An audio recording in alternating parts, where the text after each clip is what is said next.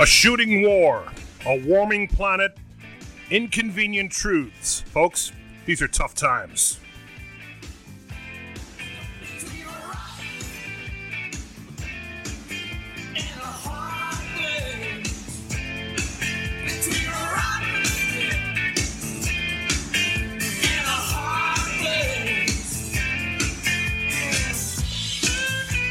Welcome to Tough Times with Lou Young. I'm here with George Potanovic. Hi, George. Hi there. Hi there, Lou. Okay, on the co-pilot seat, and we got Kevin Thomas here as well. Hi, Kevin. How's it going? All right. Well, not too well. We've got a war in Europe. We've got energy right in the middle of it. Climate change as a consequence and a possible collateral damage. We've got the world coming apart. And listen, if it goes the wrong way, it could make everything moot. This is the one thing that could make climate change moot, a nuclear exchange. All right, guys. How you feeling about all this, George? Well, I was, it's upsetting to see, of course, especially people that want democracy to have to, fight for it. Things we take for granted, I think, and here they are, their lives are totally upset, having to leave their country, go to Poland. I mean, I just watched the news. It's tough to watch, and to see what happens. Yeah. Well, we've got this program, the launching point, the reason, the theme of it has to do with Indian Point. Shut down now for almost 10 months. Shut down in that it's not making electricity. The vast amounts of radiated spent fuel, 2,000 tons, are still there. But it's not making electricity, and there are concerns about that missing electricity and what we do to fill it in and what that does to our environment. So what do you say, George? Let's take a walk? Okay. Let's walk to the machine. All right, and once again, come in here and take a look at the dials. All righty. We're looking at all this stuff. We can see... Chernobyl looks like it's not doing anything worse than it was before, even though the Russians apparently have possession of it. We'll be talking to some folks from the Ukraine a little later in the program about what's going on there.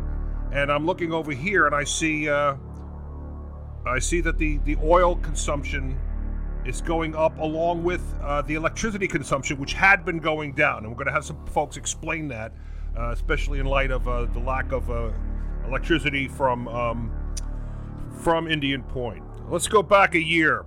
There's an audio clip from Representative Carolyn Maloney and the oil CEOs from Capitol Hill, and this is what they had to say. They admit it. Mr. Woods, CEO of Exxon, do you agree that climate change is real? Yes.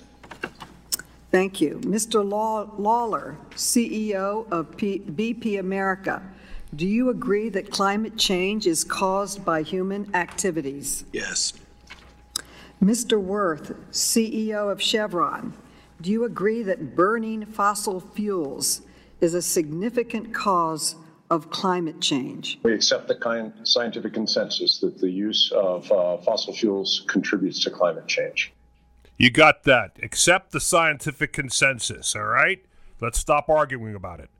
Wake up. Oh, can you take care of her? Oh, maybe you can spare her several moments of your consideration leading up to the final destination. Oh, the earth is calling out. I wanna learn what it's all about, but everything I read is global warming going green. I don't know what all this means, but it seems to be saying, wake up, America, we're all in this together. It's our home, so let's take care of it.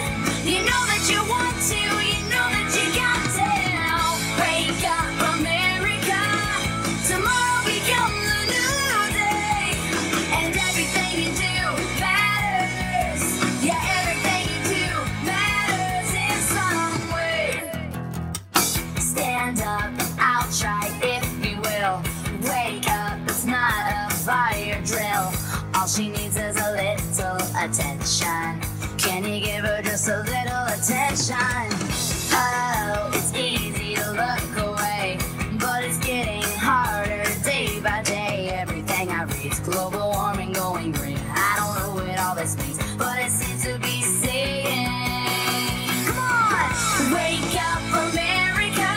We're all in this together. It's our home, so let's take care of it. You know that you want to, you know that you got to. Wake up, America. Tomorrow becomes a new day, and everything you do matters. Yeah, everything you do matters in some way. I know that you don't want to hear it,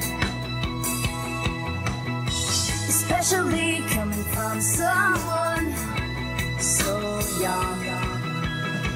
But in the backseat, yeah, they want to hear it. So come on, turn it up. Come on, turn it up. So come on, turn it up. Wake up, America. We're all in this together. It's our home, so let's take care of it. You know that you want to, you know that you got to. Wake up, America. Tomorrow becomes a new day, and everything you do matters. Yeah, everything you do matters in some way. There she is, Miley Cyrus. I love that song. I think that we've played that song more than any other on this. It really gets to me. On the phone, Manna Jo Greene. How are you? Calling down from Ulster County. You there? Hi, I am. Well, you are more than just a caller. You're the Ulster County Legislator, and you are the environmental director of Clearwater, the Clearwater sloop that speaks for us on the river there. And why don't you tell us what you're feeling on the Indian Point situation is now? I mean, it's there. As Kevin and I were talking the other day, it's there. It's not making electricity anymore. Some people have said, hey, did we shut it down too soon? Because we could probably use the electricity. I presume you're not one of those people. No, not at all. Because of the fact that it was an aging facility with a long history of very serious, increasingly serious problems. That facility needed to be closed down. It was built for 20 years. It lasted more than 40, but it was increasingly dangerous. Now that the facility is closed, a lot of the danger has been removed, along with the energy it generated. When you say removed, Manna Jo, it means because that the reactors are not still running, right? That's right. But the fuel, the spent fuel, is still there.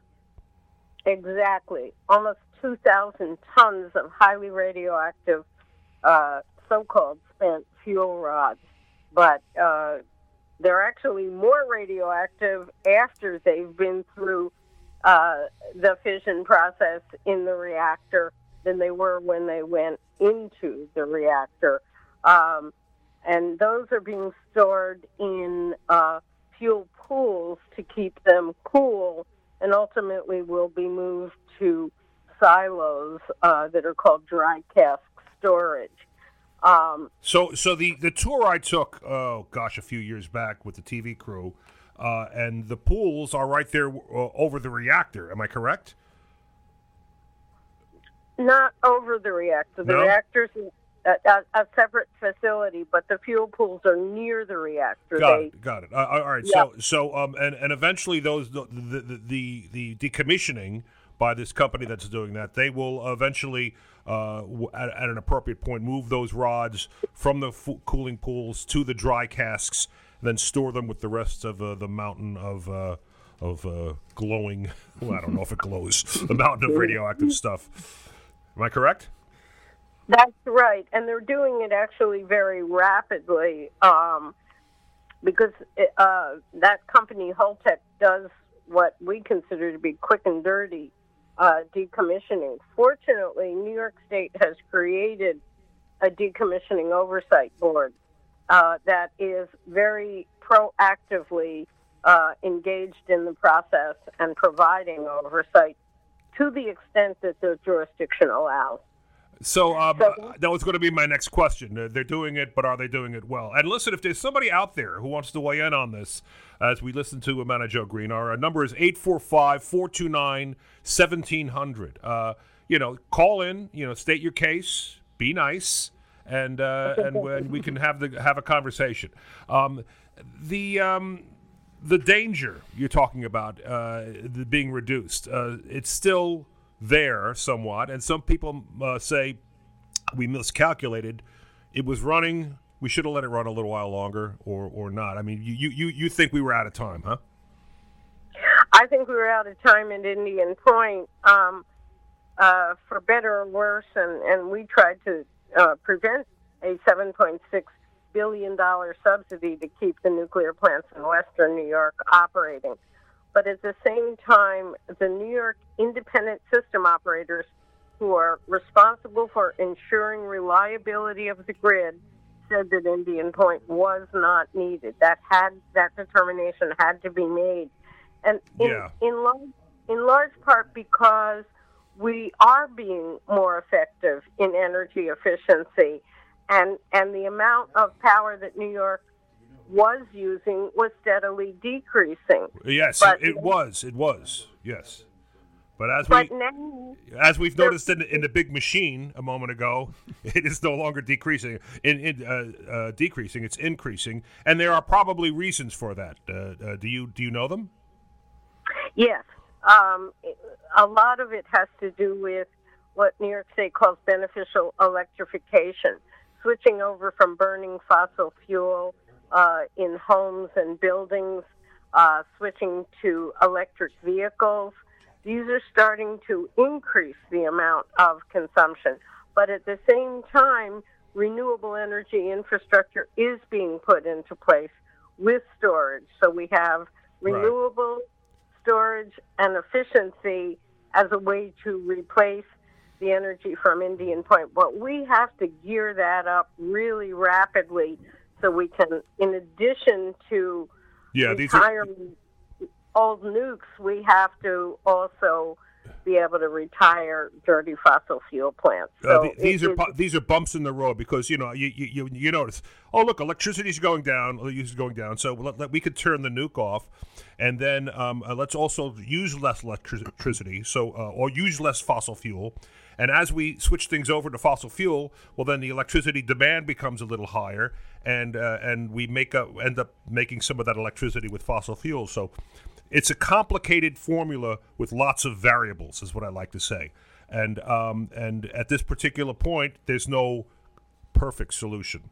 We've got a caller on the line who wants to talk about this. Jackie, how you doing? Yes, hi. Where are you calling from? Oh, I'm calling from Valley Cottage, New York. Great. Tell us what's on your mind. Well, Manna Jo Greene was just talking about, how Indian Point's been closed, and we have not seen anyone complaining about a lack of supply to that. But, we do have also these big concerns about 42-inch high-pressure Spectra pipeline there, and I'm just wondering if she can speak to that, because while the decommissioning is going on, that's a serious issue that ups the risk. Yeah, the pipelines. I wonder if you can talk about that. Okay, I appreciate that, Jackie, because last week we were talking about the pipeline infrastructure. I know. And I was listening. And that's all part of it. And now, and I don't want to get too far ahead here, now you've got this whole thing in Ukraine, and they're going to cut off the Russian gas, and people are saying, well, that's why we need these pipelines so we can export our gas to Europe.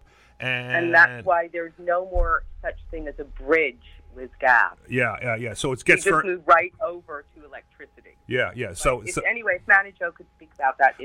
Jackie, I appreciate the call. I appreciate the call. Yeah, these compressor stations are a big problem. All right, thank you, Jackie. Manna Jo, what do you say?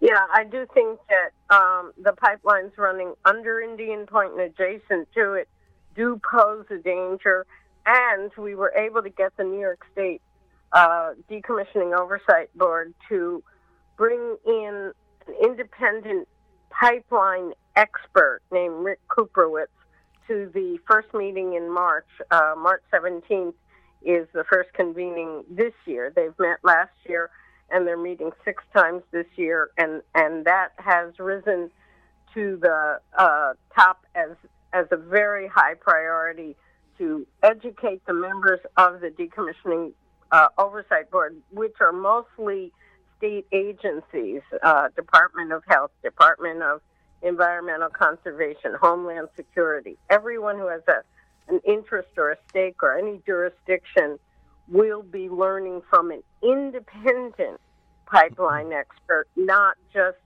hearing Holtec's public relations. So I think it's actually a system that is working.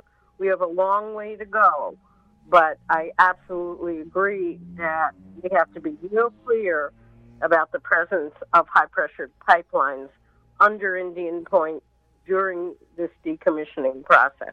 And how close are they to those dry casks where the radioactive fuel is being stored?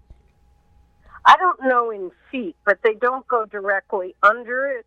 But an explosion at that site could cause very serious harm. And they are very close to the fuel pools, which are still filled with 40 years accumulation, or the better part of that. And so it is a precarious situation, and we'll know better when we have a chance to all hear from Rick Cooperwitz mid-March. Mid-March. Okay, we'll get more information. Once again, the call-in number, 845-429-1700 here at WRCR AM and WRCR.com. This is Tough Times with Lou Young. And I want to ask Manna Jo about how bad the radiation leakage was. You told me something on the phone the other day that absolutely surprised me, that you detected, or someone detected, radiation on the Rockland side of the river that they believe came from Indian Point. Tell me about that. Yeah, some of the fuel pools leaked highly radioactive material into the groundwater under Indian Point, and through the cracks and fissures, it moved out into and continues. The groundwater under Indian Point is contaminated with radioactive isotopes above drinking water standards.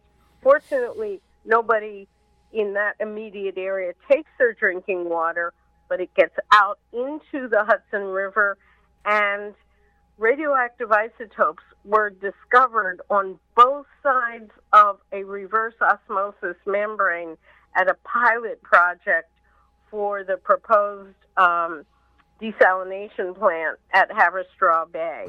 That means it was getting into drinking water, and it's one of the reasons we were able to prevent that unnecessary project in Haverstraw.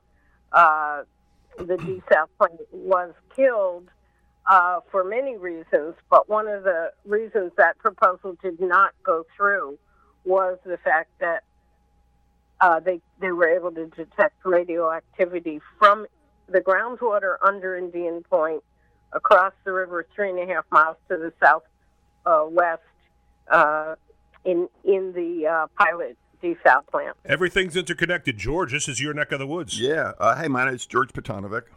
Hi, George. It was the strontium and tritium, right, that was in there, and also that could not be filtered out, according to the way we saw those tests that came from United Water of their proposed desal plant. So people didn't want to have radioactive isotopes in their water. Certainly it was not a good idea.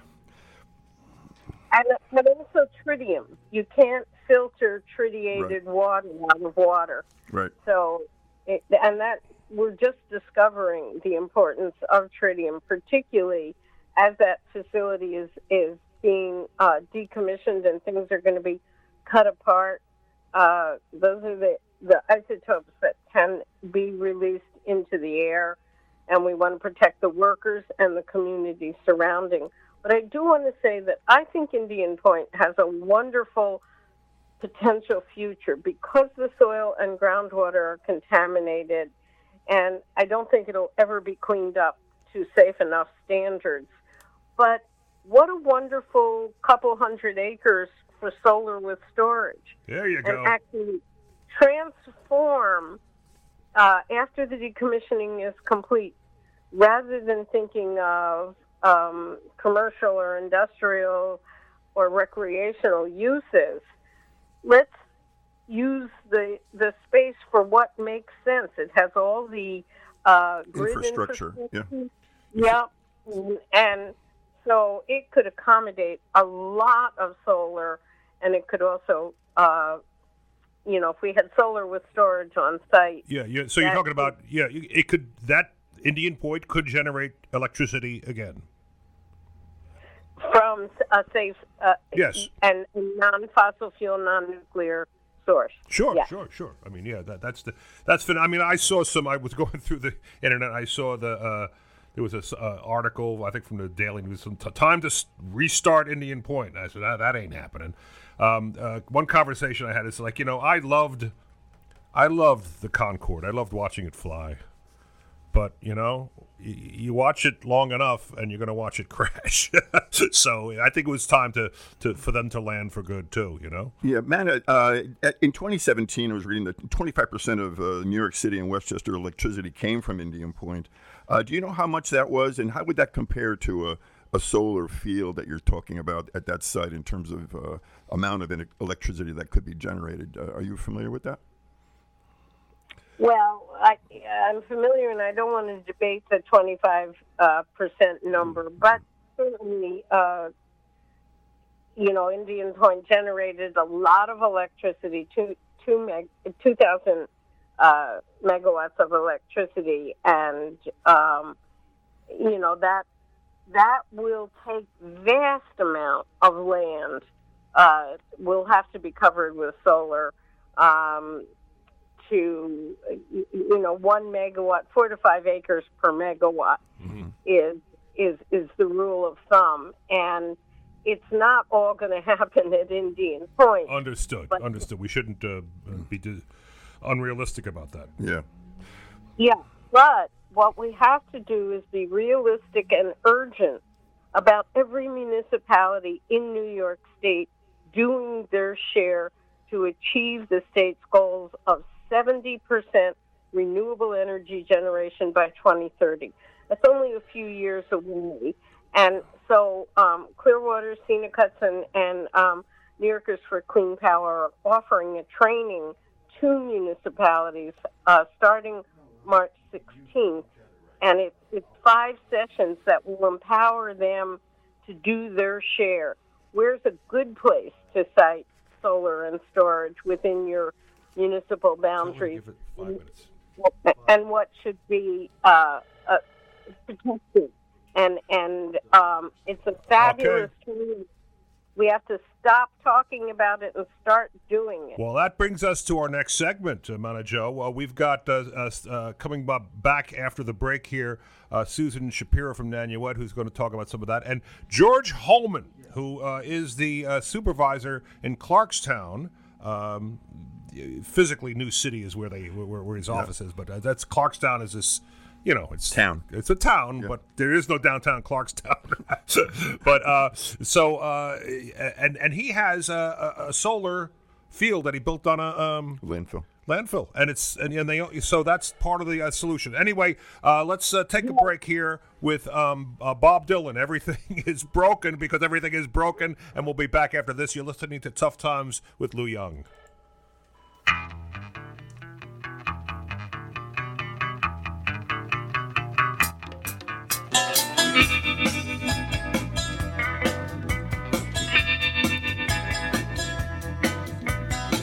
Broken lines, broken strings, broken threads, broken springs, broken idols, broken heads, people sleeping in broken beds.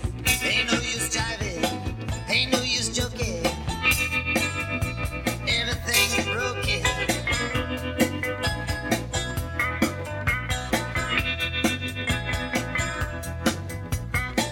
Broken bottles, broken plates, broken switches, broken gates, broken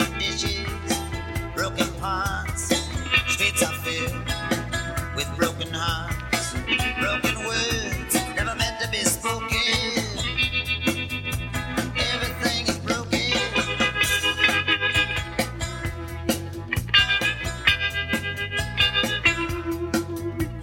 Seems like every time you stop and turn around, something else just hit the ground. Broken putters, broken saws, broken buckles, broken laws, broken bodies, broken bones, broken voices, on broken folks. Take a deep breath, feel like you're choking. Everything is broken.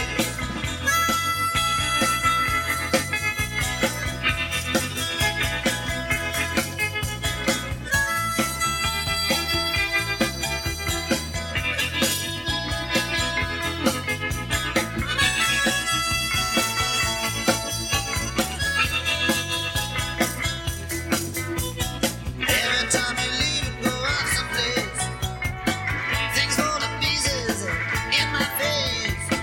Broken hands on broken plows, broken treaties, broken vows, broken pipes, broken tools, people bending, broken rules, hound dogs howling, bullfrog croaking. Everything is broken.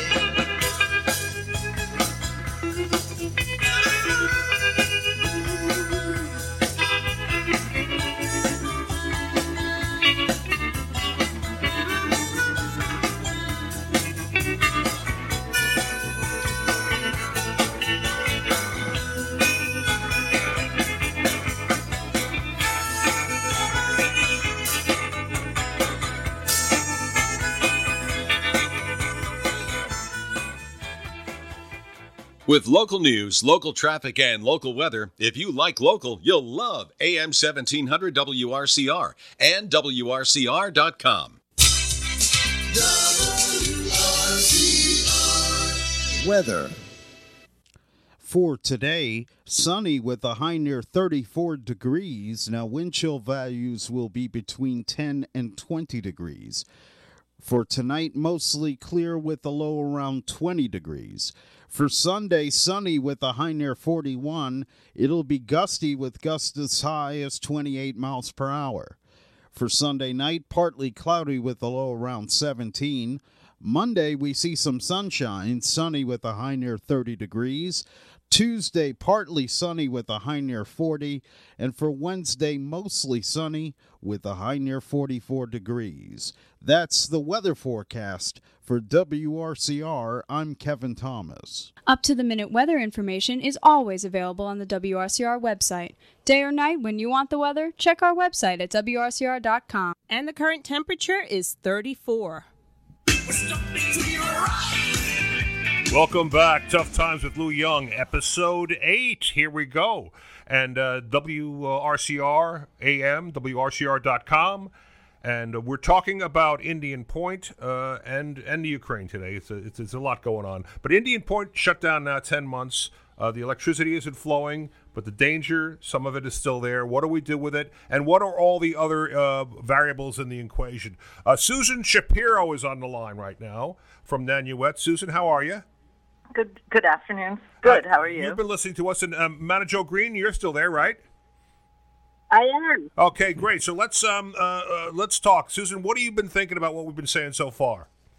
Well, unfortunately, I was not on, so I missed most of it because I couldn't get on. I just got on a few minutes ago, so I apologize. I couldn't access. But I know Man is super knowledgeable about what's been going on in terms of the waste and the continuing waste at Indian Point and the concerns we have about Holtec as a company and the lack of any kind of oversight as to what they're doing, both physically and financially and environmentally. It's a serious concern, and it's true around every nuclear plant in the country, besides at Indian Point, that the waste that was created there is staying there and will need to stay there since there is no safe place to move it to or to bury it, and there's no safe way to move it. Now, so we're stuck with this problem, and we have to figure it out. Now, to figure out replacing the electricity, because all of us are kind of energy hogs. We demand a lot from the utility, and the utility struggles to meet our demand. And one of the things they've done is say they are providing clean hydroelectric energy, and they're going to do it with the Champlain Express cable that runs right down the river and is going to deliver enough electricity to run Queens. And what do we say about that? Well, every form of energy has some environmental challenges that, there is no perfect. Let me put it that way. I'm sorry, my dog's barking.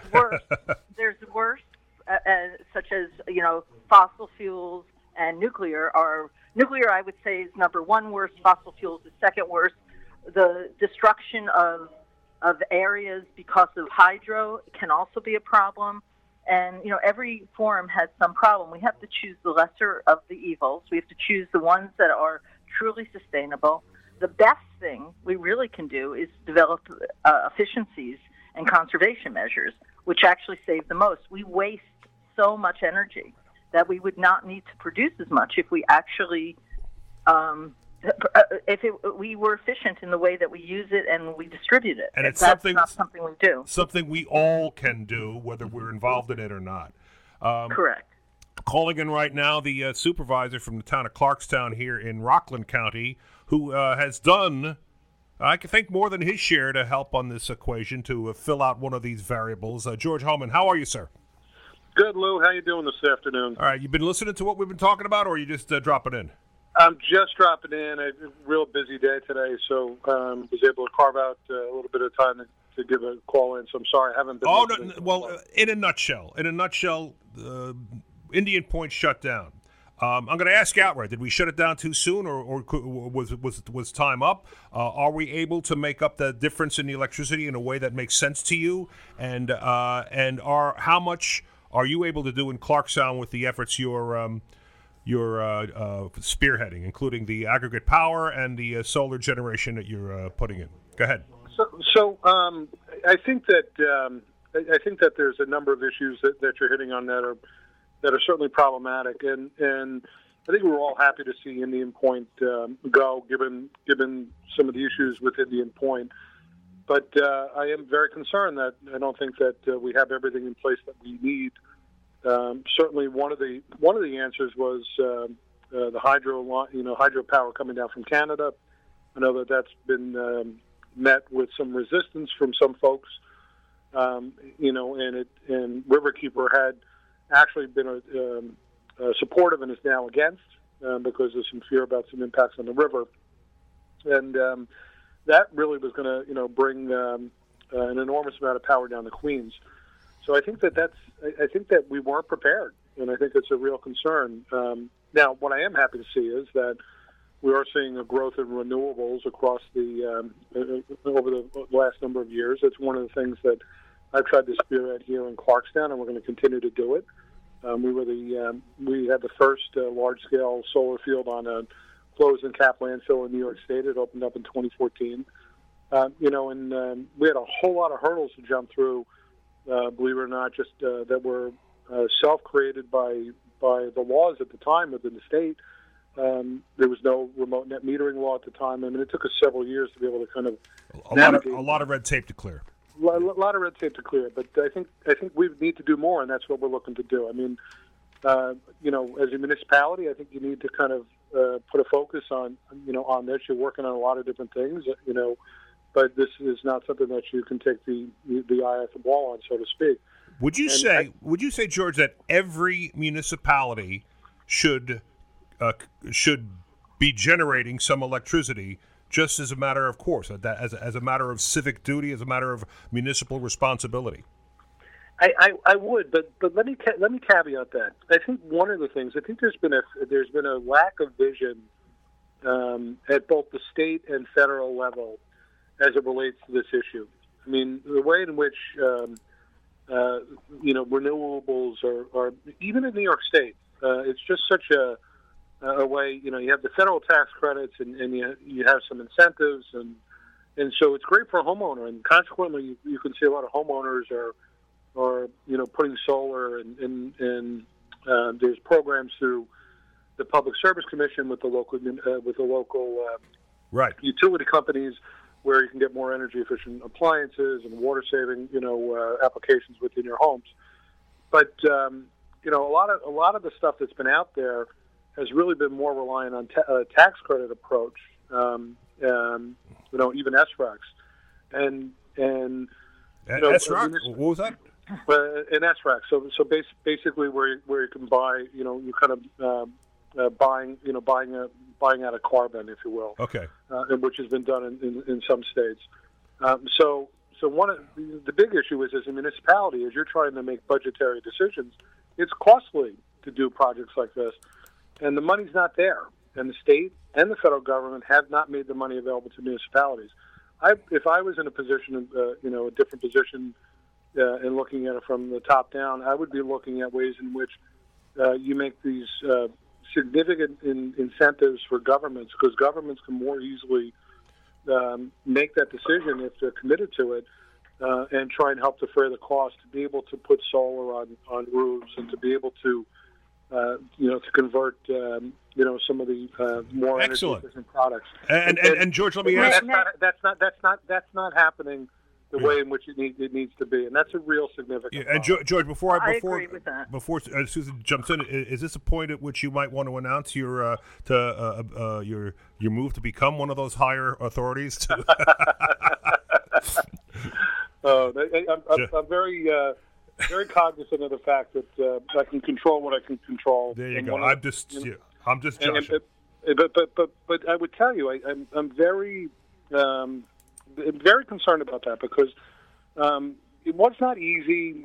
It took a lot of effort on our part, and the grant program that was available to the town of Clarkstown when we were developing the solar field doesn't exist anymore. It brought $2 million worth of subsidy to create a solar field that cost over $4.5 million at the time. And where'd the money come from?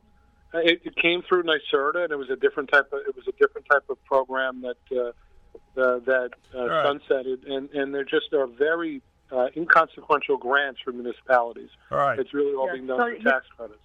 And again, is that you, Susan? Yes, I'd like to say that many years ago, Manna and I actually did a study looking just at New York City and looking at the municipal buildings in New York City and saying, what if they put solar on there? Would that replace Indian Point? And sure enough, it more than replaced Indian Point. But the problem, as George addressed, is that the funding and the grants are not really available. CUNY also did a very comprehensive study after that really showed that if municipal buildings throughout the state were able to put solar on their buildings and their parking lots, we really would not have any energy issues. It's a lack of funding in the right direction. We're still funding dirty nuclear, and we're still funding dirty fossil fuels. Instead of moving those subsidies into renewables and giving it to municipalities to be able to make this clean, just transition to a clean energy future. Right. So I totally agree with George. That's the direction we need to be going in. And we have Courtney Williams on the line as well. Courtney, how are you? Hi. Where are you calling from? I'm calling from Peekskill, New York. All right. And do you agree with what we're talking about here, that we need to get municipalities to generate electricity, and we need the federal governments to encourage the municipalities, not necessarily individuals, as much as they do? Absolutely. I think, as we're talking about the Champlain Hudson Power Express, bringing that hydropower down from Canada, why are we still trying to do this and send energy hundreds of miles away from where it's generated instead of generating it locally? And I encourage listeners to reach out to their New York State elected officials and urge them to support the Build Public Renewables Act, because that act will do exactly what we're trying to get at, which is allow the New York Power Authority that already exists to provide power to our municipalities. It'll allow NYPA, New York Power Authority, to build those renewables in New York State so we can use them. Let's just generate it here where we're going to use it instead of kind of keeping ourselves stuck. Well, it's like this with all these environmental programs. George's, Courtney, Susan. I mean, I noticed that sometimes you do things like with plastic or with recycled food, and you feel good because you put it in a bin that says it's going to be recycled, and then some diesel belching truck hauls it over all over Hell's Half Acre, and you're not really accomplishing anything. You're just making yourself feel good. So, yeah, why are we moving energy when we could be making it where we're using it? That makes sense to you? Anybody? It definitely does. Local I think energy. it needs to be at this point. It needs to be an all of the above approach. I mean, the hydropower in and of itself is a clean power. So, as a bridge, I think that's not a bad thing. But I completely agree. I mean, we need more resiliency. We need, frankly, it's strategically we need to get ourselves off of dependence on foreign countries for energy as well, and renewables is a great way to do that. But it's going to take a long period of time and a lot of money to do that. And the problem is I think that there's a captive audience with government. We did it in Clarkstown because I wanted to do it first as a councilman and now as supervisor, and that's why we moved to the community choice aggregation. That's why we created a 2.4 megawatt solar field. That's why I bought our streetlights from Orange and Rockland and converted them to LEDs. That's why we converted all of our buildings to LEDs, and that's why we're moving forward now, hopefully with some additional direct funding and potentially some of our ARPA funding, the COVID funding that the municipalities have gotten, so that we can hopefully take Clarkstown completely off the grid for our government operations, and that's going to be more solar on all of our buildings. And I'm hoping to have that done within the next year. But that's taken a long period of time, and frankly, it's going to cost us a good bit of money. And it's a tough thing to prioritize, but we're trying to prioritize it. There are plenty of folks in government that would love to do this, but if the money's not there, if the pathway's not there, they're not going to do it. Yeah. And that's where there's been a failure of, I think, vision at both the federal level and, frankly, at the state level to be able to put the programs in place to ensure that municipalities can actually do it. George, thank you. You and I are going to be staying in touch because I want to know more about how you did what you did. I was alarmed to hear that program, that grant program, is no longer there. But there's plenty of grant programs out. Yeah, go ahead. Well, the problem is the money that that should be in the Renewable Energy Act is going to continue. We're still paying in our energy bills to keep the upstate nuclear plants open for $7.6 billion. Yeah. If that money is moved and given to the municipalities and into these programs that George is talking about, we would be able to move in the proper direction. But we're subsidizing. We're subsidizing the wrong stuff. Yeah, that's problem. it's complicated. We were living with the results of unintended consequences in a very complex situation. So it's that's not that complicated. It's just going that the PSC and Governor Hochul needs to go back and revisit this bad decision that was made, and move that money into the right place and allow NYSERDA to allocate the money to really change our system in clean, renewable energy future. Well, that's not doing now. That's well, what do you think about that, George? I mean, I know that's the other side of the aisle there, but do you think you should encourage a governor to do that? Well, I would encourage whatever money could be moved over. Let me give a case in point. There's billions and billions that are coming into the state from the federal government, and I'm alarmed at how very little of it is actually being earmarked for the transition to more renewable economy. With battery storage. I mean, that's frankly, would go a long way with government. So yes, I would encourage, money being moved over. But there's a windfall of federal dollars that's coming in from all of this COVID relief and from the bills that have already been passed in Congress. And the state they're putting pennies out for renewables, and I'm disappointed in that personally because, frankly, for a couple $1 million, I could, within the town of Clarkstown, we could go completely off the grid. I'm having to find the money ourselves. We're going to have to do long-term financing, which will still save us, won't cost us in the long run, but I'm going to do it because that's the area that I've been working in. Let me stop you there. But other municipalities bipartisan are not issue. I because think the we can money's all not agree. there. And that's, Oh, yeah. that's the point. The money's there now, right now, from the federal government, and the state should be looking to prioritize this, and they're not. And that's really a lack of leadership. All right, we got a town supervisor and a county legislator in this conversation, folks. Rattle some cages. All right. If I could say so, I don't think any state or federal, the ARPA money, the infrastructure money, should be going to anything that adds to the greenhouse gas burden, and mostly it should be funding projects like George has just suggested. Mm-hmm. It is critical. We are in a state of emergency, and I'm not making it up, and I wish it were otherwise, but we have to stop talking about putting the infrastructure in place and doing it as fast as we can, as wisely and safely as we can. But it really is urgent. Well, we see all this very clearly. I'm going to have to take a break in a minute. I'm going to have to thank everybody for calling in, because I think, did we use up all our lines? Yes, we have. Oh, how about that? I think that's so anybody who's trying to call in, sorry, you got to wait a couple of minutes. It's a busy signal. I appreciate it very much. We are focused on this, of course, and but there are other considerations that we're going to be talking about, especially in the last half hour of the show after Reverend Billy and his group come and go, and that's the Ukraine. And people are saying, we should be bailing Europe out with its gas problem by shipping it to them. And meanwhile, the planet is warming, and people say, well, are the Russians or the climate change, is that the biggest threat? Mm-hmm. Well, I would tell you that two things can be true at the same time. Mm-hmm. And the Russians invading Ukraine does not make climate change go away. I think, can we all agree to that? Taking Chernobyl is a big, scary situation. Well, Chernobyl at least isn't doing anything worse than it was doing before, so let's hope that sticks. Folks, thank you very much. We're going to take a break here, and we'll be back in a few minutes with Kevin Thomas and the Good, and a little bit of music from Elegy for Mary Ellen. This is the song from Westchester County's own Heathcote Hill. Listen, we'll be back in a moment. This is Tough Times with Lou Young.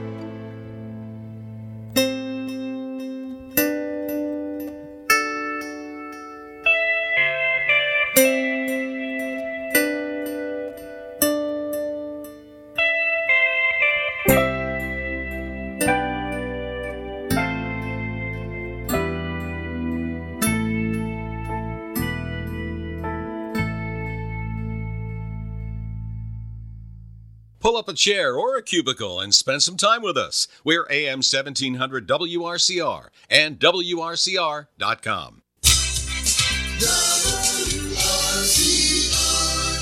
Weather. For today, sunny with a high near 34 degrees. Now, wind chill values will be between 10 and 20 degrees. For tonight, mostly clear with a low around 20 degrees. For Sunday, sunny with a high near 41. It'll be gusty with gusts as high as 28 miles per hour. For Sunday night, partly cloudy with a low around 17. Monday, we see some sunshine, sunny with a high near 30 degrees. Tuesday, partly sunny with a high near 40. And for Wednesday, mostly sunny with a high near 44 degrees. That's the weather forecast for WRCR. I'm Kevin Thomas. Up-to-the-minute weather information is always available on the WRCR website. Day or night, when you want the weather, check our website at WRCR.com. And the current temperature is 34. Oh, and it's getting tight between the rock and the hard place. Oh, man. They're coming at us from all sides, aren't they, George? Yeah, they are. That's true. We're with George Potanovic, the ever calm and zen-like Kevin Thomas. Very calm. All right. And we got Susan Shapiro on the phone. Susan, how you doing? Good. How are you? Fine. Everybody else has kind of gone back to what they were doing because it was an interesting conversation we had earlier. In any event, Kevin's going to tell us a story. He's going to tell us something to make us feel better. Well, let's try this. Duke Energy Corporation, Charlotte, North Carolina based, is going to close the rest of its coal plants by 2035. At least that's the plan, and more than double its renewable capacity by 2030.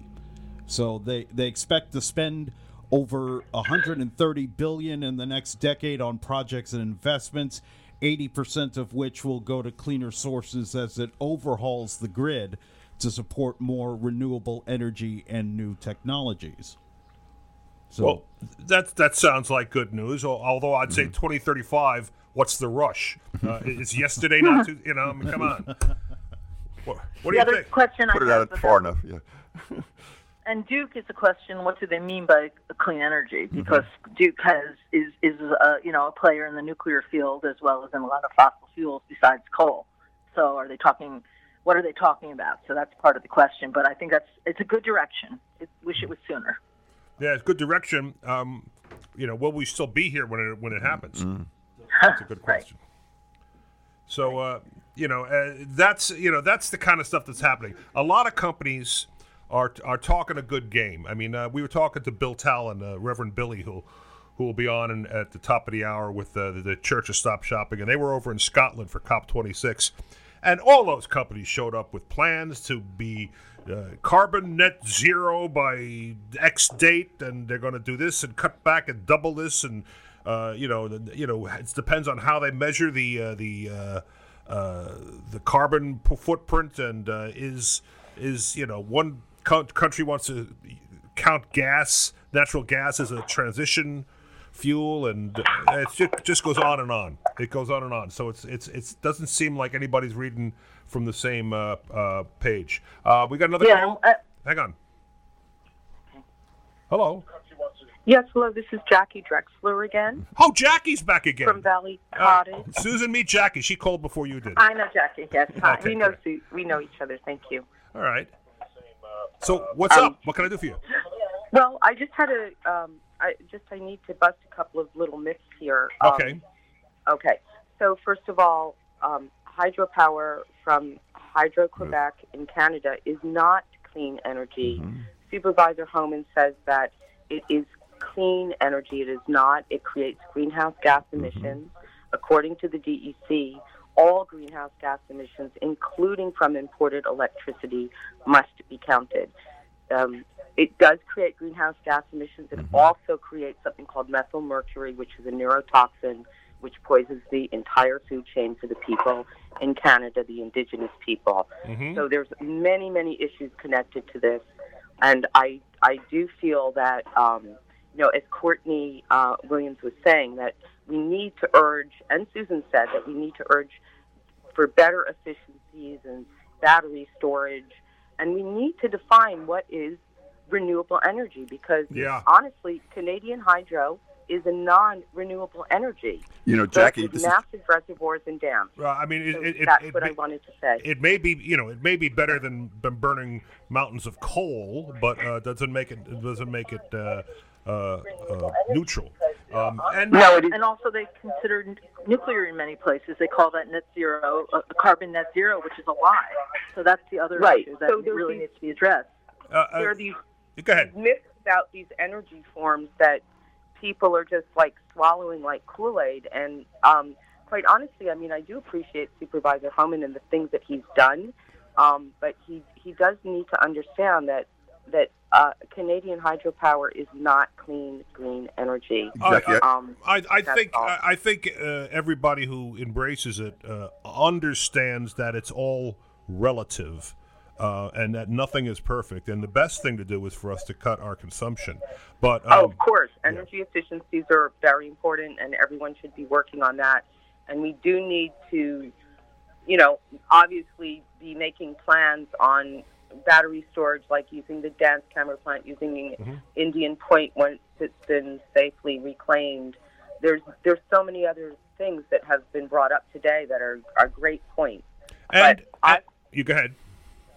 Yeah, I just need to let people really understand that if we are going to be getting off of fossil fuels and not being reliant on foreign governments for our energy needs, then hydropower is something that we also don't need to be on.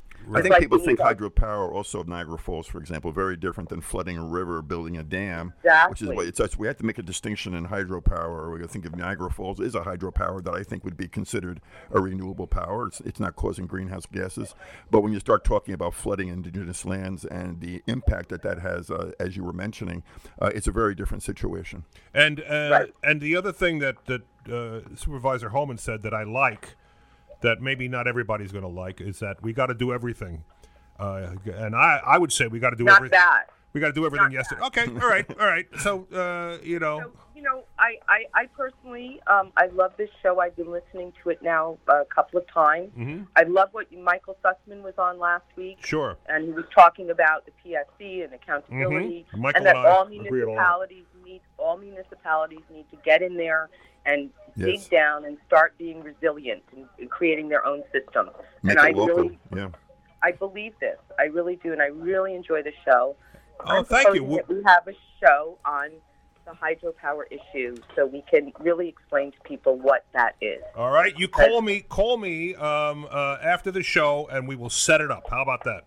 Okay, thank you very much. All right, listen, we're coming up on the break, the top of the hour. Reverend Billy and the Stop Shopping Chorus are filing into the pews, and the church, Earth Church worshipers are lining up, and whatever. Stop it! All right. Anyway, we'll be back in a minute. Folks, thank you for calling in. Thank you for listening. Please stick around for Reverend Billy, because it's amazing. I mean, I found it fascinating. We were listening to WRCR AM, WRCR.com. This is Tough Times with Lou Young. Back in a moment. AM 1700, WRCR, Haverstraw. Weather. For today, sunny with a high near 34 degrees. Now, wind chill values will be between 10 and 20 degrees. For tonight, mostly clear with a low around 20 degrees. For Sunday, sunny with a high near 41. It'll be gusty with gusts as high as 28 miles per hour. For Sunday night, partly cloudy with a low around 17. Monday, we see some sunshine, sunny with a high near 30 degrees. Tuesday, partly sunny with a high near 40, and for Wednesday, mostly sunny with a high near 44 degrees. That's the weather forecast for WRCR. I'm Kevin Thomas. Up-to-the-minute weather information is always available on the WRCR website. Day or night, when you want the weather, check our website at WRCR.com. And the current temperature is 35. Radio Unscripted, AM 1700 WRCR and WRCR.com. Back again, top of the hour. Tough Times with Lou Young on WRCR AM, WRCR.com. And Reverend Billy is standing by. Reverend Billy, the Church of Stop Shopping. These are folks who are essentially urging us to mitigate our behavior in order to save the planet. Because at some point, the planet will go on. Planet doesn't need us. But will it accommodate us? That's the whole issue. Anyway, we're all going to die at some point anyway, and we need to smile before that happens. And even if civilization does or doesn't survive. So, with no further ado, I'm going to bring you to Reverend Billy and the Church of Stop Shopping. And once again, I'm the one who has to roll that. There we go. Hallelujah! Hallelujah! Hallelujah! Hallelujah! Hallelujah! Hallelujah! Welcome to Earth Riot Radio. I'm Reverend Billy. What if you picked up the newspaper?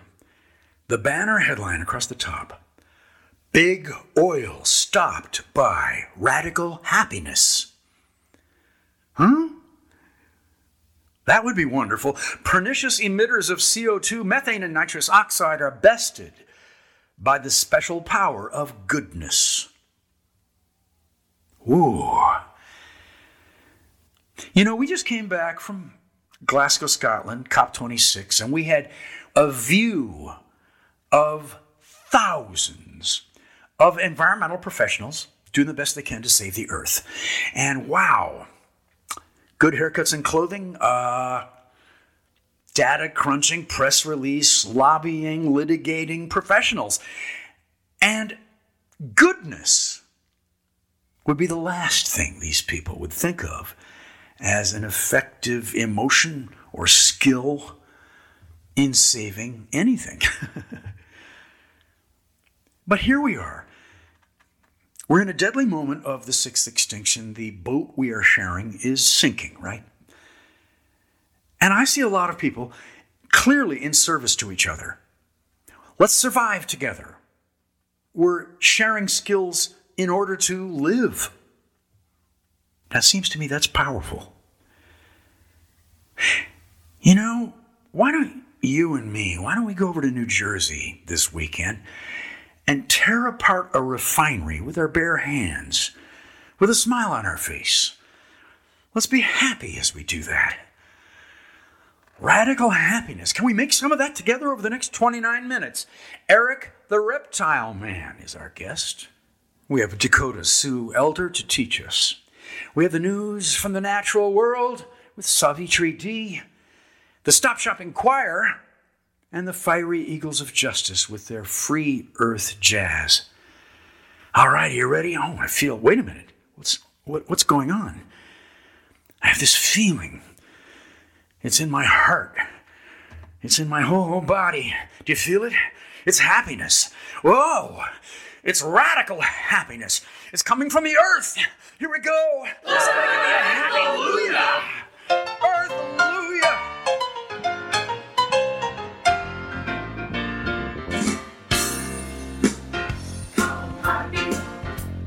Hungry, come happy, leave hungry, come happy, leave hungry, come happy, leave hungry, come happy, leave hungry, come happy, leave hungry, come happy, leave hungry, come happy, come. Honey, you come, you are happy. And happiness becomes you. But then you walk away from me. I ask the distance to welcome you beyond, beyond, beyond, beyond.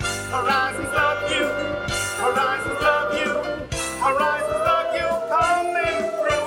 It loves your hunger too. Come happy, leave hungry, come happy, come. Darling, I sweat, we are laughing, we are laughing.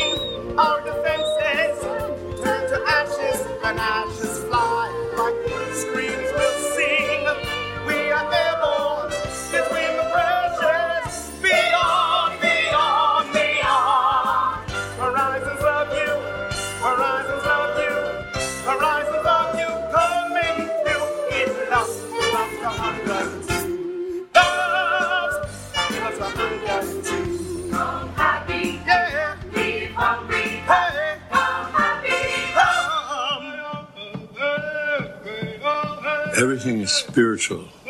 Everything has a spirit. Everything was brought to you by the Creator, the one Creator. Some people call him God. Some people call him Buddha. Some people call him Allah. Some people call him other names. We call him Tonkashila, grandfather.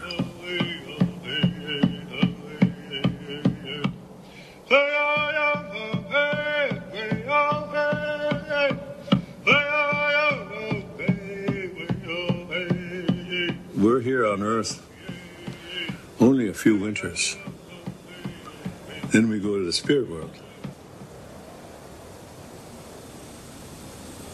The spirit world is more real than most of us believe.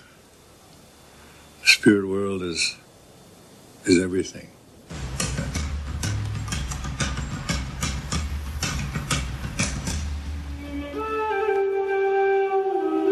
Over 95% of our body is water. And in order to stay healthy, you've got to drink good water. When the European first came here, Columbus, we could drink out of any river. If the Europeans had lived the Indian way when they came, we'd still be drinking out of water because the water is sacred. The air is sacred. Our DNA is made of the same DNA as the tree. The tree breathes what we exhale. When the tree exhales, we need what the tree exhales. So we have a common destiny with the tree. We are all from the earth. And when the earth, the water, the atmosphere is corrupted, then it will create its own reaction. Mother is reacting. In the Hopi prophecy, they say the storms and floods will become greater.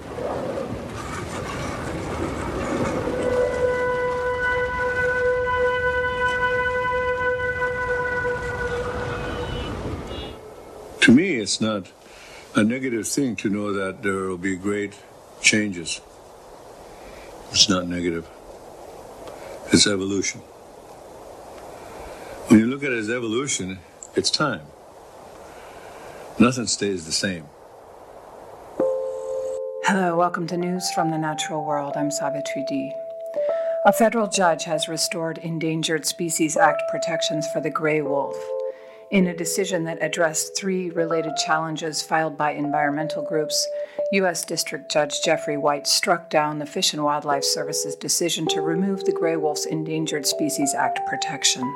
The decision again designates the gray wolf as a threatened species in the lower 48 states, with the exception of the northern Rockies population, for which wolf protections were removed by Congress in 2011.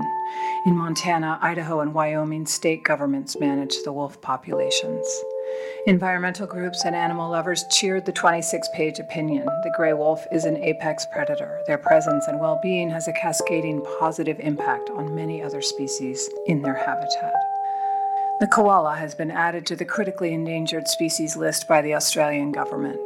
The impact of prolonged drought, followed by the Black Summer bushfires, and the cumulative impacts of disease, urbanization, and habitat loss over the past 20 years have led to the decision. The Australian government has pledged 50 million Australian dollars to support the koala and its habitat. Scientists have developed the first fully autonomous biohybrid fish from human stem cell-derived cardiac muscle cells. The artificial fish swims by recreating the muscle contractions of a pumping heart, bringing researchers one step closer to developing a more complex artificial muscular pump and providing a platform to study heart disease like arrhythmia. Cockatoos have shown an extraordinary ability to complete a task by combining simple tools, demonstrating that this cognitive ability is not found only in primates. Tool use is rare in animals, particularly compound tools, where 2 elements are fixed together, such as a spear or an axe, or composite tools, where 2 items like a stick and a rock are used together. In humans, these types of tools have evolved into recreational activities such as hockey, cricket, or golf, and it was this that inspired the study design. The Goffin's cockatoo, which is known for its problem-solving skills and its ability to use single tools such as sticks to open up nut and seed shells, had to manipulate a ball through a hole into a closed box, and then use a stick to push the ball to one side of the box where it triggers a trapdoor mechanism. 3 of the cockatoos figured out how to use the stick to maneuver the ball into the right position to release the treat, showing a high level of tool innovation. For the first time, researchers observed chimpanzees in Gabon, West Africa, applying insects to their wounds and the wounds of others. In a study published February 7th in the journal Current Biology, scientists describe this wound-tending behavior and argue that it is evidence that chimpanzees have the capacity for pro-social behaviors that have been linked with empathy in humans. Pro-social behavior is behavior that acts in the best interests of others rather than just oneself. This wasn't the first time that non-human animals had been observed self-medicating. Researchers have reported that bears, elephants, and bees do it too. What is remarkable is that so far, insect applications have never been observed, and that the chimps not only treat their own, but also the wounds of others. Lower-income human populations currently face a 40% higher exposure to heat waves than people with higher incomes, according to a new study. By the end of the century, the poorest 25% of the world's population will be exposed to heat waves at a rate equivalent to the rest of the population combined. The study adds to a growing body of evidence that populations who have contributed the least to anthropogenic climate change often bear the brunt of climate change impacts. Babies and children sitting in bicycle trailers breathe in more polluted air than the adults riding the bike that pull them. But trailer covers cut pollution levels in half. Air pollution is a leading cause of death in children under the age of 5. Researchers recommend covering trailers for riders in urban areas. 1 out of 3 people in a large survey showed signs of exposure to a pesticide called 2,4-D. Research at George Washington University found that human exposure to this chemical has been rising as agricultural use of the chemical has increased, especially as Roundup-resistant plants continue to spread. Out of 14,395 human participants in the survey, nearly 33% had detectable levels of 2,4-D in their urine. Exposure to high levels of this chemical has been linked to cancer, reproductive problems, and other health issues. While scientists don't know what the impact of exposure to lower levels of the herbicide might be, they do know that 2,4-D is an endocrine disruptor, and this study shows children and women of childbearing age are at higher risk of exposure. Consumers who want to avoid exposure to pesticide can purchase organically grown food, which is less likely to be grown with weed killers. They can also avoid using 2,4-D or other pesticides on their lawn or garden. Scientists in Britain announced they had smashed a previous record for generating fusion energy, hailing it as a milestone on the path toward cheap, clean power and a cooler planet. Nuclear fusion is the same process that makes the sun hot. Proponents believe it could one day help address climate change by providing an abundant, safe, and green source of energy. A team at the Joint European Torus facility generated 59 megajoules of energy for 5 seconds during an experiment in December, more than doubling a 1997 record. That is about the power needed to power 35,000 homes for the same period of time, 5 seconds. The brain has neurons that fire specifically during certain mathematical operations. New findings indicate that some of the neurons detected are active exclusively during addition, while others are active during subtraction. They respond in the same manner whether the calculation instruction is written down as a word or a symbol. Antarctica's 2 native flowering plants are spreading rapidly as temperatures warm, according to the first study to show changes in fragile polar ecosystems have accelerated in the past decade.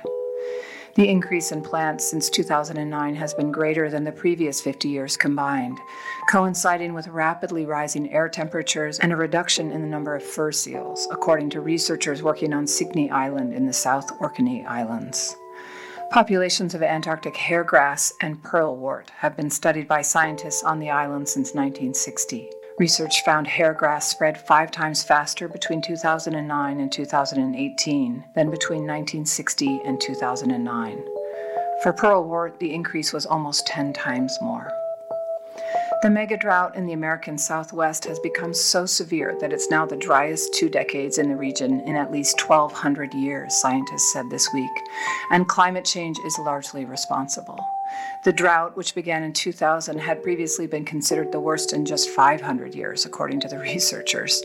But exceptional conditions in the summer of 2021, when about 2/3 of the West was in extreme drought, made the period between 2000 and 2021 the driest 22 years since 800 AD, which is as far back as the data goes. The analysis also showed that human-caused warming played a major role in making the current drought so extreme.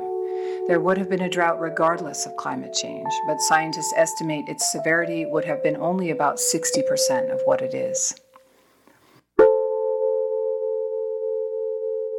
And now, the sounds of extinction. The dhoul is a canid native to Central, Southeast, and Southeast Asia. Other English names for the species include Asian wild dog, Asiatic wild dog, Indian wild dog, whistling dog, red dog, and mountain wolf. The dhoul is a highly social animal, living in large clans without rigid dominance hierarchies and containing multiple breeding females. Such clans usually consist of about 12 individuals, but groups of over 40 are known. It is a diurnal pack hunter which preferentially targets medium and large-size ungulates. In tropical forests, the dhoul competes with the tiger and the leopard. It is listed as endangered on the IUCN Red List, as populations are decreasing and estimated to comprise fewer than 2,500 mature individuals. Factors contributing to this decline include habitat loss, loss of prey, competition with other species, persecution due to livestock predation, and disease transfer from domestic dogs. The dhoul can be found in Tibet and possibly also in North Korea and Pakistan. And here, the dhoul, sometimes known as the mountain wolf.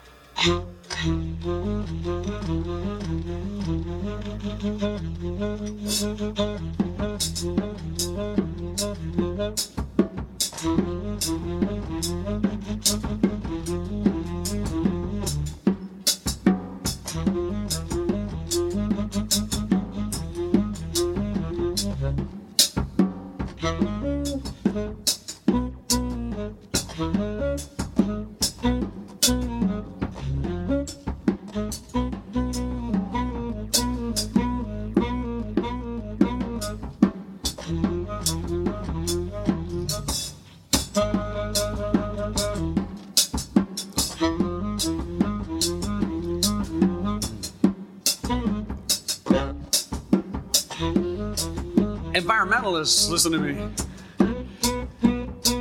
Make your stand like Standing Rock. The First Nations peoples in North Dakota are showing us the future of direct action. In the path of the Enbridge pipeline, the black snake. They're making something that traditional environmentalists don't have the words for.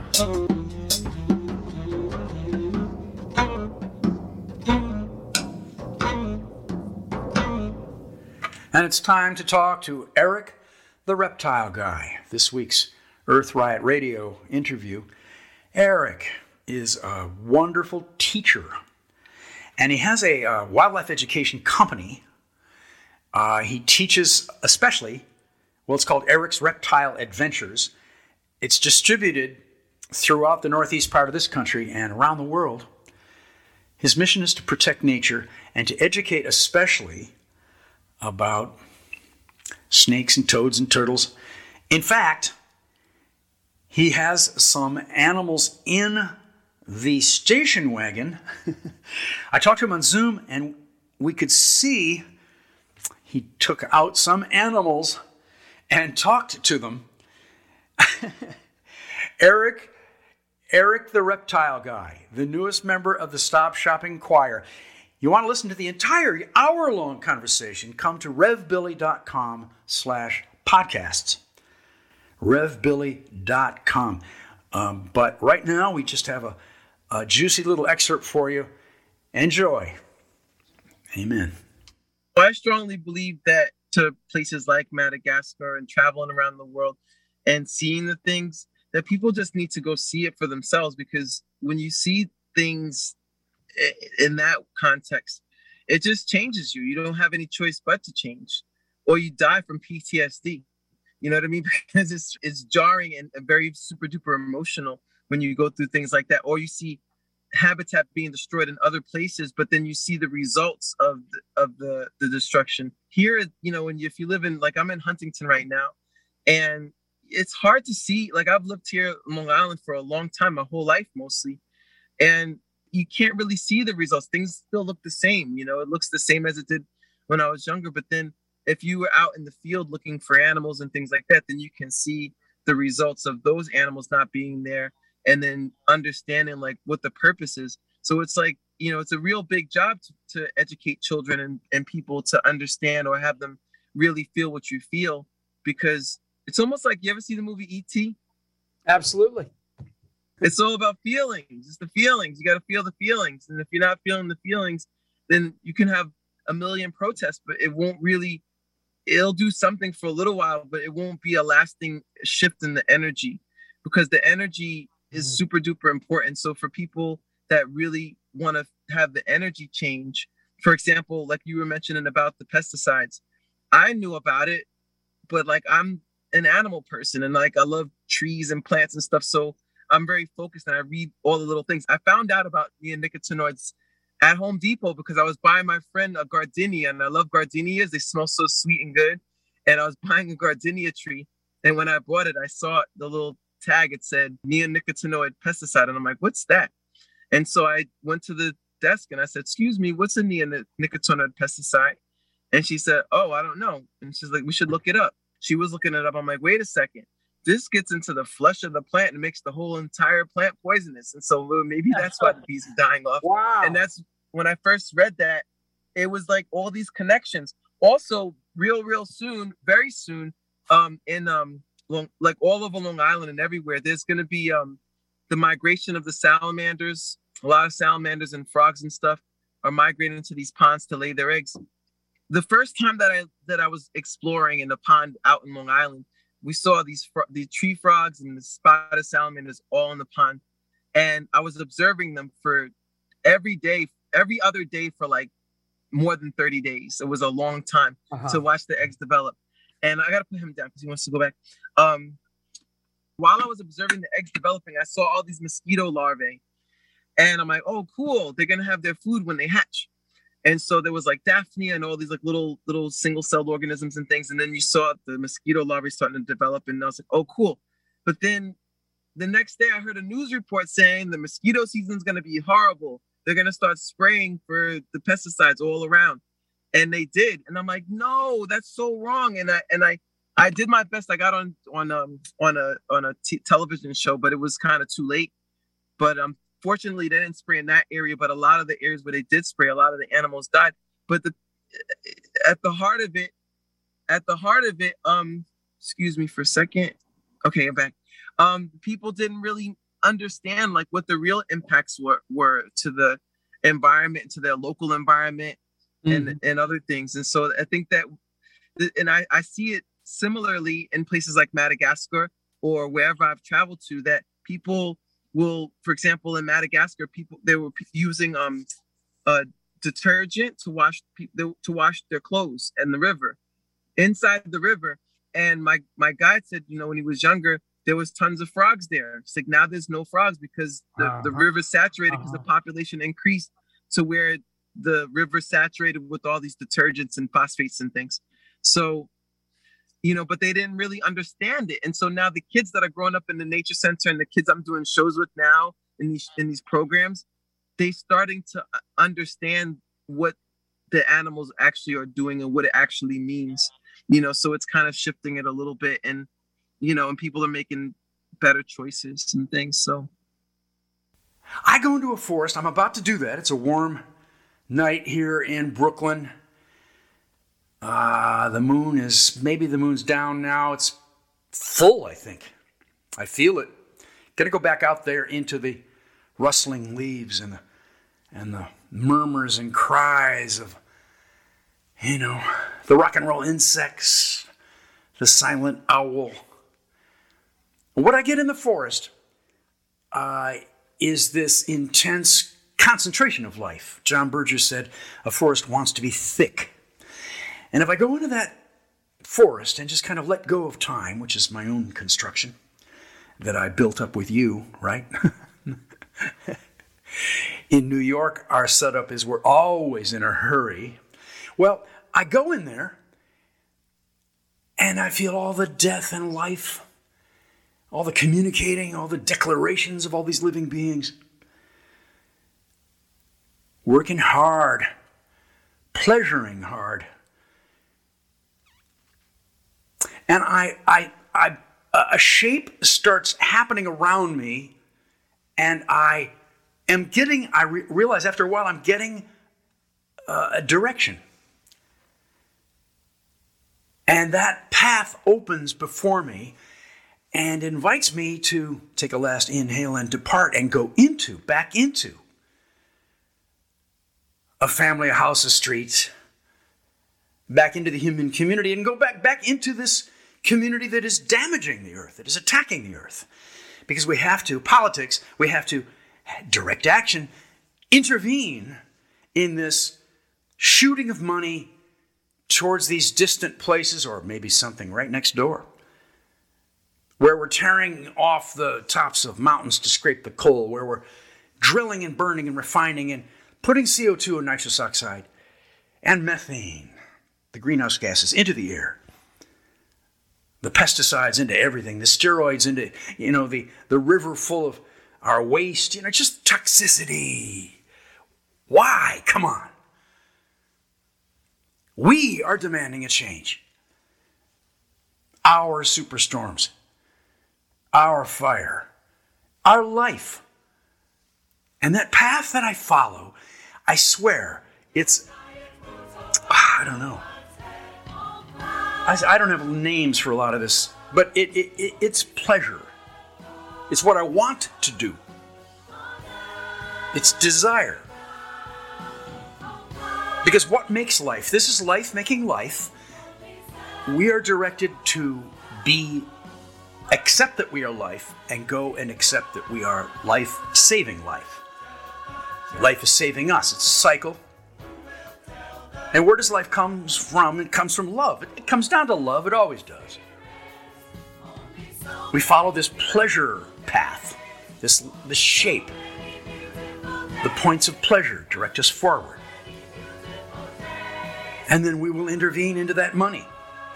And it will be done in unnoticed ways. It'll be done in ways that the military, the religion, the politics, the corporations notice and become fearful and constricted and come after us. It'll come in many shapes, but it is love, and we do our job. We complete the task. And that path is of goodwill. It's good feelings. Life wants life to live, and life is made with love. Amen, hallelujah. Earth, hallelujah. Come on now. Have a good week. Hallelujah. This is Reverend Billy for Earth Riot Radio signing off. Amen.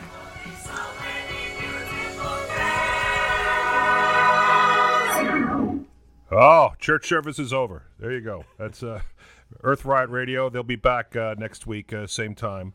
Next half hour now, we've got some folks that want to talk about Ukraine and continue also to talk about the climate issues that are coming up. And I believe we've got a Westchester legislator on the line as well who will help us maybe clean up the last few strands, collect the last few strands of our conversation about Indian Point, because it ain't going away. All right, so we'll be back in a couple of minutes, and I want to leave you with this here, okay? Because Reverend Billy got me in the mood, right? And this is a song that was written in 1755, all right, and was recorded in 1997 by a group. It was a hit, and it makes me smile, and I played it multiple times on happy occasions of my life. Let's clean the palate before we get to talking about war in Europe with "Oh Happy Day."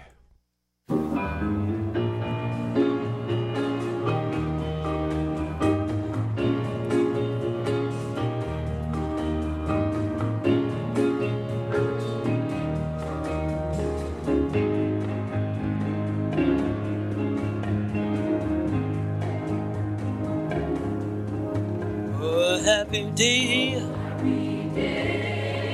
oh, a happy day, when Jesus was, oh, when he was, when Jesus was, he washed my sins away, Lord. A happy day.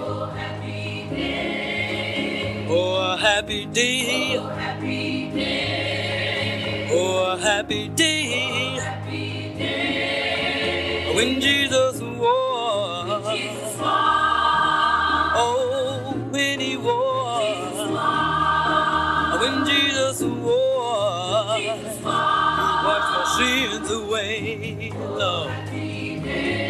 Oh, it's a happy day. He taught me how to walk, run and pray, run and pray, and live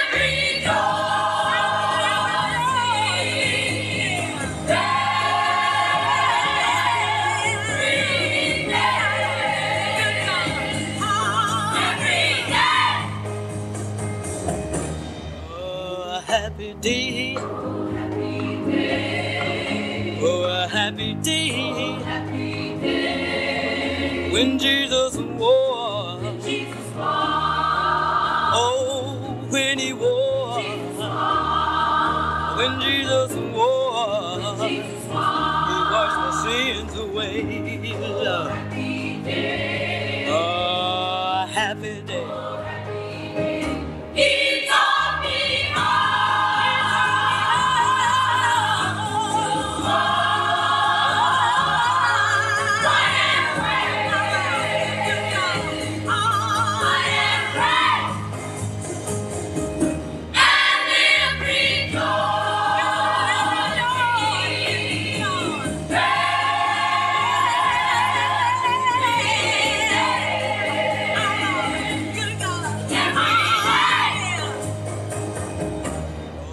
happy day,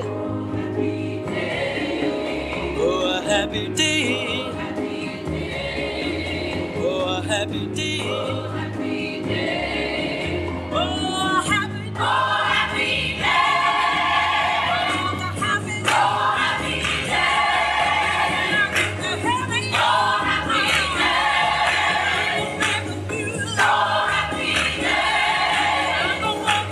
happy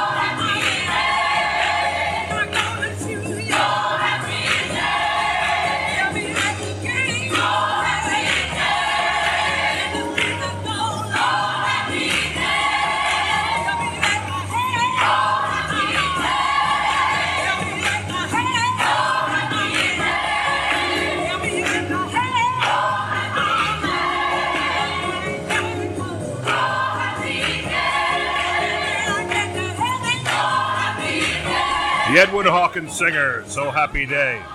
We were going to have a break, but I said, let's just play the whole thing. That is the break. We're back. We're back. This is Tough Times with Lou Young Should we play the Stones?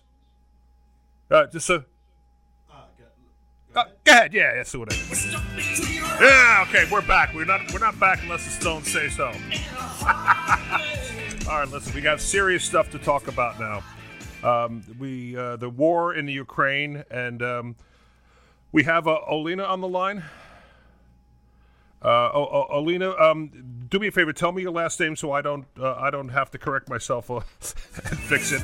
And tell me what you're seeing. You are an expert in Ukrainian relations, are you not? Yes, thank you for having me. My name is Olena Nikolayenko. My last name basically is derived from the first name Nicholas, and then the Ukrainian ending NKO. You have family, friends back there? Yes, I'm a first generation immigrant to the United States. I came here to receive education, and then I decided to stay. I have been working at Fordham University in the Bronx for many years, since 2009. I'm a professor of political science, teaching courses in East European politics, doing research on social movements and civil resistance. Right. Now I'm going to bring on one of your colleagues also, Professor John Davenport, who is also on the line. Professor, hi. Hi. Where are you calling from? Well, at the moment, I'm out in Pennsylvania, but normally I'm either at Fordham in the Bronx or where I live in New Jersey. Right. And Olena, where are you calling from? Here, Olena. Yeah. Well, I currently live in Astoria in Queens. Okay, great. So, folks, fill me in here. I mean, how bad is this, and what are the repercussions? Not just the obvious ones, but the ones that deal with energy and climate and the cascading threads of unintended consequences. I can defer to Olena because she's the expert. Well, it's just one of the largest wars in Europe, in contemporary Europe in the 21st century. And it represents an attempt by the Russian government, and in particular President of Russia, Vladimir Putin, to redraw the map of Europe and to change the international world order by defying the rule of law and by using pure military might to pursue the imperial ambitions of Russia. Now, I know that Ukraine and Russia are not that different culturally. In other words, there are people on both sides of the border who have relatives on both sides of the border. There are people who have friends on both sides of the border. That this is almost like the United States teeing off on Canada. Am I correct? Well, I would say more. It's more like the War of Independence when the United States wanted to become independent from the British Crown. I see. Because, I mean, even despite the fact that Ukrainians and Russians are both Slavs, there are some cultural differences. Ukrainians have their own language. They have their own culture, and most importantly, they believe that they have a right to choose their own destiny and build a free, democratic, independent Ukraine. And just the Russian government refuses to accept this fact. Right, and there are physical things at stake here too. I mean, George was looking up the vast deposits of various minerals and a lot of natural gas that has not been tapped. The Russians want that as well, do they not? Yeah. Can I jump in and sure, just John, say, yes. I think my colleague Olena is exactly right. And before we get to the natural gas, I mean, you're right. There are all these natural resources in the eastern area, what's called the Donbass, those two provinces, Luhansk and Donetsk, people have been hearing about. make up that region where there's a lot of Russian-speaking Ukrainians. But look, Olena is completely correct. This is like the War of Independence.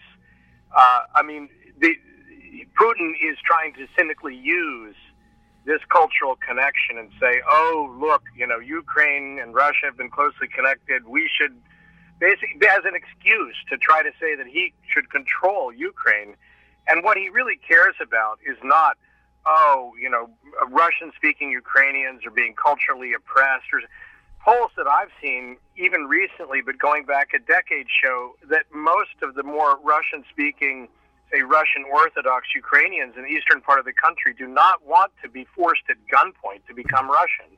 Just like the Americans who had, an affiliation with Britain, as Olena was saying, in the Revolutionary War. And so, really, what is Putin's true motive here? He wants to say, he's to oppose the principle of democracy, to say democratic protest movements can never succeed in this part of the world, in the Russian orbit. We have some kind of a divine right to control all these other people by force. It's absolutely appalling. Its might makes right. It's as evil as it gets. And Putin, in my view, is fast on track to becoming a new Adolf Hitler. On the line here, we have Colin Smith. Colin is a county legislator across the river in Westchester, and had originally called about Indian Point and some of the energy things. But Colin, I bet you have some thoughts on this as well. Hi, Lou. Can you hear me? I can hear you, sir. Yes. Okay. I do apologize if it gets a little loud. I'm in JFK Airport. We just returning home from a week away. Understood. And interestingly enough, we were just in Milan, my fiance and I, and they were protesting this action by Russia in the downtown areas of Milan near the Duomo Cathedral. People, I think to Mr. Davenport's point, this whole idea of this, sort of divine right of kings that we learned about as this archaic government system back when we were in grade school is still very much alive in different parts of the world. And I am certainly no expert by any means on anything Ukrainian, Russian, or European related. But I can't imagine that on the one hand, when you're saying, yes, we're reaching out to our brothers and sisters who want us to come, but on the other hand, you're doing that by way of tanks and troops. Mm-hmm. That there's a genuine sense of camaraderie and brotherhood there. It just sounds like the power grab that Putin has over the past decade. We've seen him do it in Georgia. We saw him do it again in Crimea, and now we're seeing it in the Ukraine. And don't forget Chechnya as well. Mm-hmm. Chechnya as well. And Chechnya, yeah. Yes, and Chechnya. I appreciate it. Listen, Colin, I want you to hang on to the bitter end here with us because we want to get back to Indian Point before we finish this up, and chime in at any time. Professor, you were about to say something. I just wanted to say I appreciate the point on Chechnya because that's how Putin first rose to power and became president. And let's just note what was happening in Chechnya. Well, there were terrorist attacks, and that was a legitimate concern of the Russian government.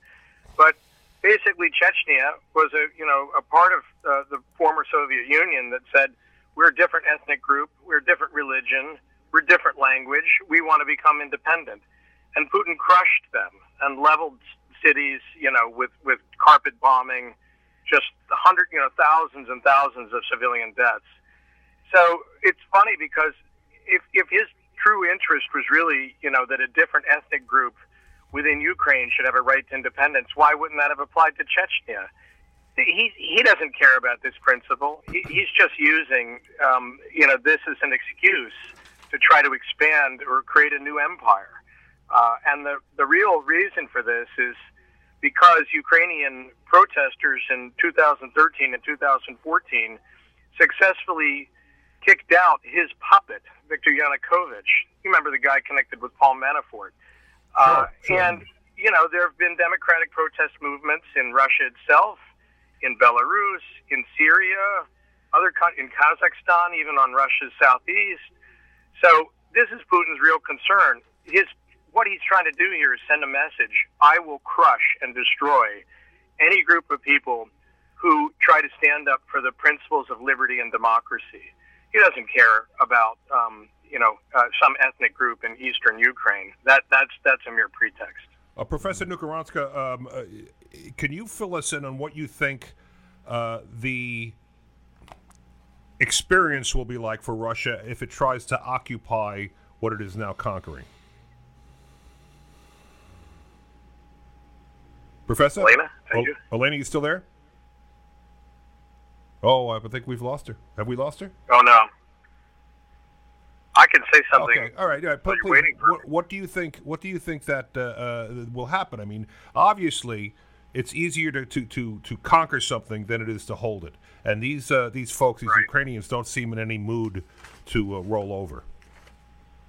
Oh, I mean, sorry, Elena, if you're there, just cut me off. But while waiting for you, I'll say, I mean, the courage of ordinary Ukrainians is astonishing.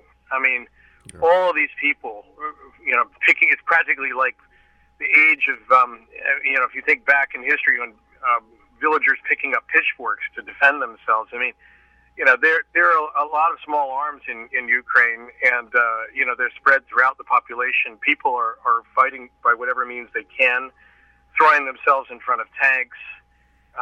They're just astonishing scenes. And, I think Putin has gravely underestimated the strength of will of people in Ukraine to fight for their independence. And if it's going to be like the French resistance, it has got to be. I mean, if you think about what Ukraine's been through at the hands of Russians over the years, and even, those who feel like a strong cultural connection and have relatives in Russia will feel some of this. The Soviet Union, when it was first arising, caused a famine in Ukraine in the 30s that killed over 3 million people in one winter. And then, they were occupied by the Nazis who killed, another 3 million Ukrainians. And then the domination under the Soviet Union, all those decades after World War II, until their independence in the early 90s, at which point the Russian government made a deal and guaranteed they would respect Ukraine's borders forever. That gets forgotten. So because they wanted them to give up the nukes. That's right. And so they handed over the nuclear arms that were left over from the Soviet Union, the Budapest Memorandum in 1994. This promise is broken. Russia made this binding commitment to respect Ukraine's borders, including Crimea and everything, back then, and that's been broken now 3 different times. This is the 3rd time. I mean, if the world doesn't stand up for any enforcement of treaties and international law at all, we will simply have a world in which tyranny is rising and becoming more dominant. We have Professor Nukaranka back on the line there. Elena, how are you? Fine, thank you. I just wanted to point out that, the cities that have come under heavy airstrikes by the Russian military are located in the south and eastern parts of the country. Yes. Like the city of Kharkiv, just a few miles away from the Russian border, or Odessa, or Mykolaiv. And, these cities have a very large Russian-speaking population. There are a lot of also ethnic Ukrainians there speaking Russian. Odessa is a very multi-ethnic city with a large, for example, Jewish population, and they all now spending time in Soviet-era bomb shelters, or spend the night in subway stations, trying to protect families and survive under the heavy Russian bombardment. So you're getting these reports firsthand, no doubt. Do you think it'll get tougher for the Russians as they move further from the border? Of course, I think Russians very naively assume that even though a lot of Ukrainians are bilingual and they speak both Ukrainian and Russian, that they would embrace Russian as the liberators. Not happening, huh? No, it's not happening. I want also to note the timing when President Putin decided to do it. This year marks the centennial of the establishment of the Soviet Union in 1922. And in his mind, he assumed that he can enter world history by reconstituting the Soviet Union in another format. All right, we have a caller with a question. No, gone now. All right, sorry about that. Caller you must have answered the question while they were listening. So, which is good. And although now we're talking about the energy that surrounds this. I mean, the thing that the first thing they did was they turned off the Nord Stream 2 plans for that big gas line out of Russia. But the Germans, yeah, Germans did. So a lot of gas is still coming out of Russia. Can Europe live without it? I mean, how tough is that going to be on them? And what does that mean for us here? Are we expected to make up the difference? Or I can say something on this. Yeah, sure. But I'll make sure to leave time for Olena here. We're all in different locations, so can't use body language to coordinate.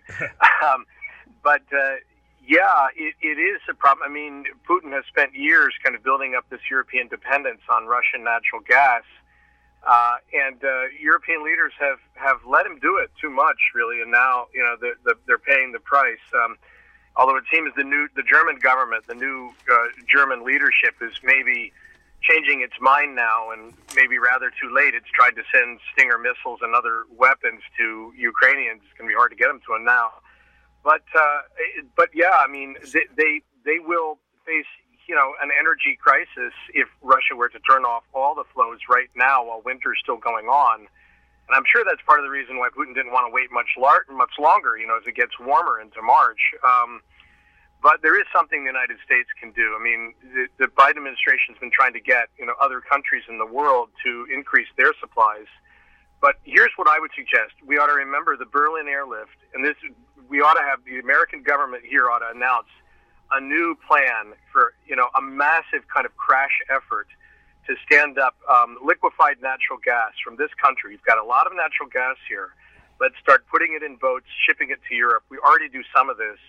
I've seen CEOs of at least two major natural gas corporations in the United States say they could do this.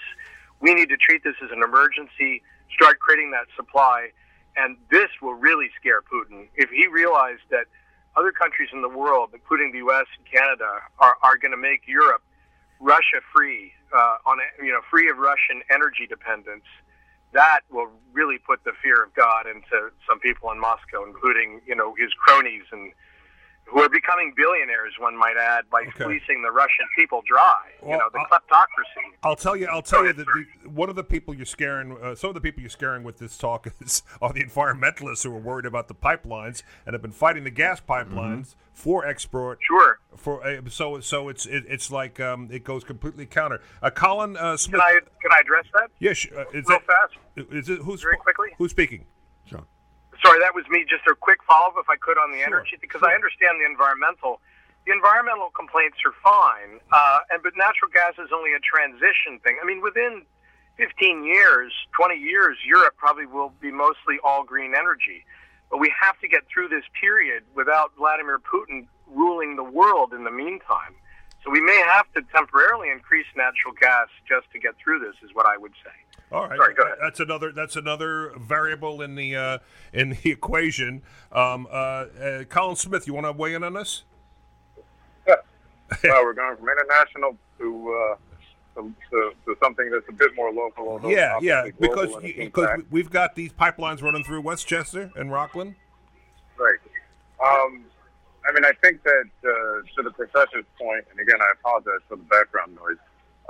To the professor's point, the world is moving towards weaning itself off of dependence on fossil fuels. Natural gas is a fossil fuel. I think that in terms of our ability to, sort of clean up the delivery and the use of it, we've come a long way.